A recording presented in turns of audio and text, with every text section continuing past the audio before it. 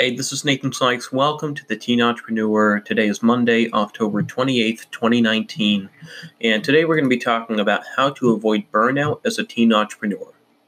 I wrote today's blog post and today's podcast outline from UTC, and I'm recording it in my office. So about a year ago, I was working on my event management software and company called Expo8. I've since moved on, but it was a massive project with a massive scope. It had separate software for attendees, exhibitors, volunteers, vendors, and planners all combined under one roof. And if you're interested in that, then you can certainly find a lot of information online about it. Now, at that time, I had a team of 6, but even still, it was way too much. I quickly became unmotivated, my performance began lacking, and I started feeling sick. Now, as a teen entrepreneur, your life is not exclusive to business. You have to worry about academics, friends, relationships, family stuff, your extracurricular. If you're not at the point of financial stability, maybe you have a job and maybe you're just looking to take the leap into teen entrepreneurship, whatever it is. But I mean, you do have outside commitments other than your business. And with so much going on, it's very easy to get distracted by life and to feel unmotivated about the project that you're working on. And if you force yourself to work when you consistently feel unmotivated about the project, you'll start to get burned out.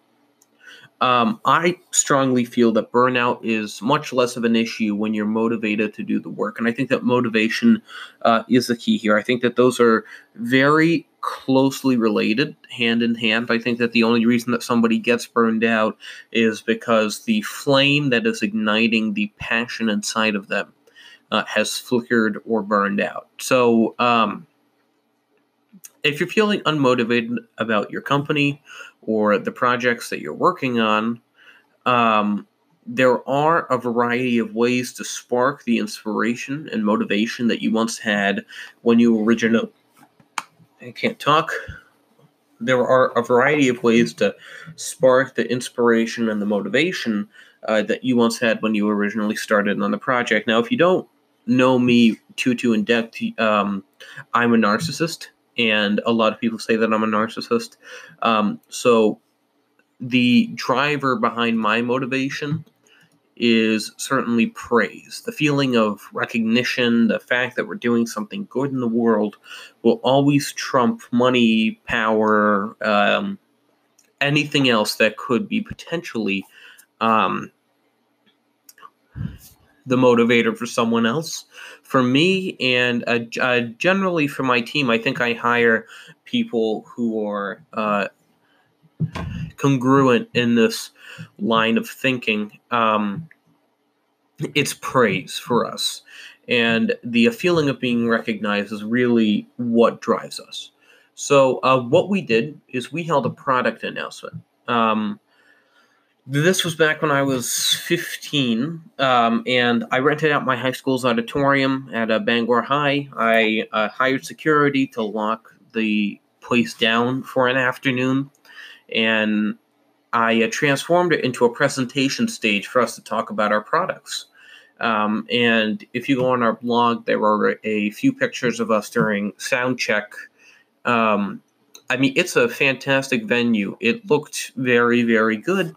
And I was very, very proud of the team that worked on it. But that was what we did to kind of drive attention. And so we shot the product launch live with a small audience to make it look not that empty. And then we sent the edited video to our mailing list, to the media.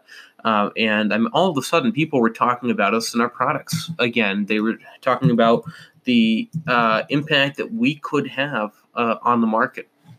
And I'm just going over some documents here. The way that we approached it was, I think, unique because there aren't that many high school students that do product events like that.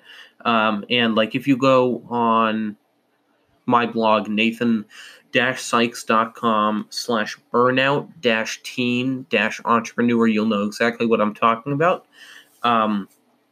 So, I mean, I think not only was it a unique experience, but it was also very beneficial because it allowed us to be at the center of praise again and the center of discussion that allowed people to reignite their interest that they had in our project, and as such, that kind of was contagious, and that reignited our interest as well. When people get excited about your projects, that's very contagious, and then, of course, you're going to start to get excited too. All right, this was Nathan Sykes. Tomorrow, we are going to have another podcast and a blog episode. I'm having trouble deciding what I'm going to do it about. I kind of really don't decide until the day of. So I will see, and I will see you tomorrow. This is Nathan Sykes, live from Howdy Interactive offices in Bangor, Maine. Over and out.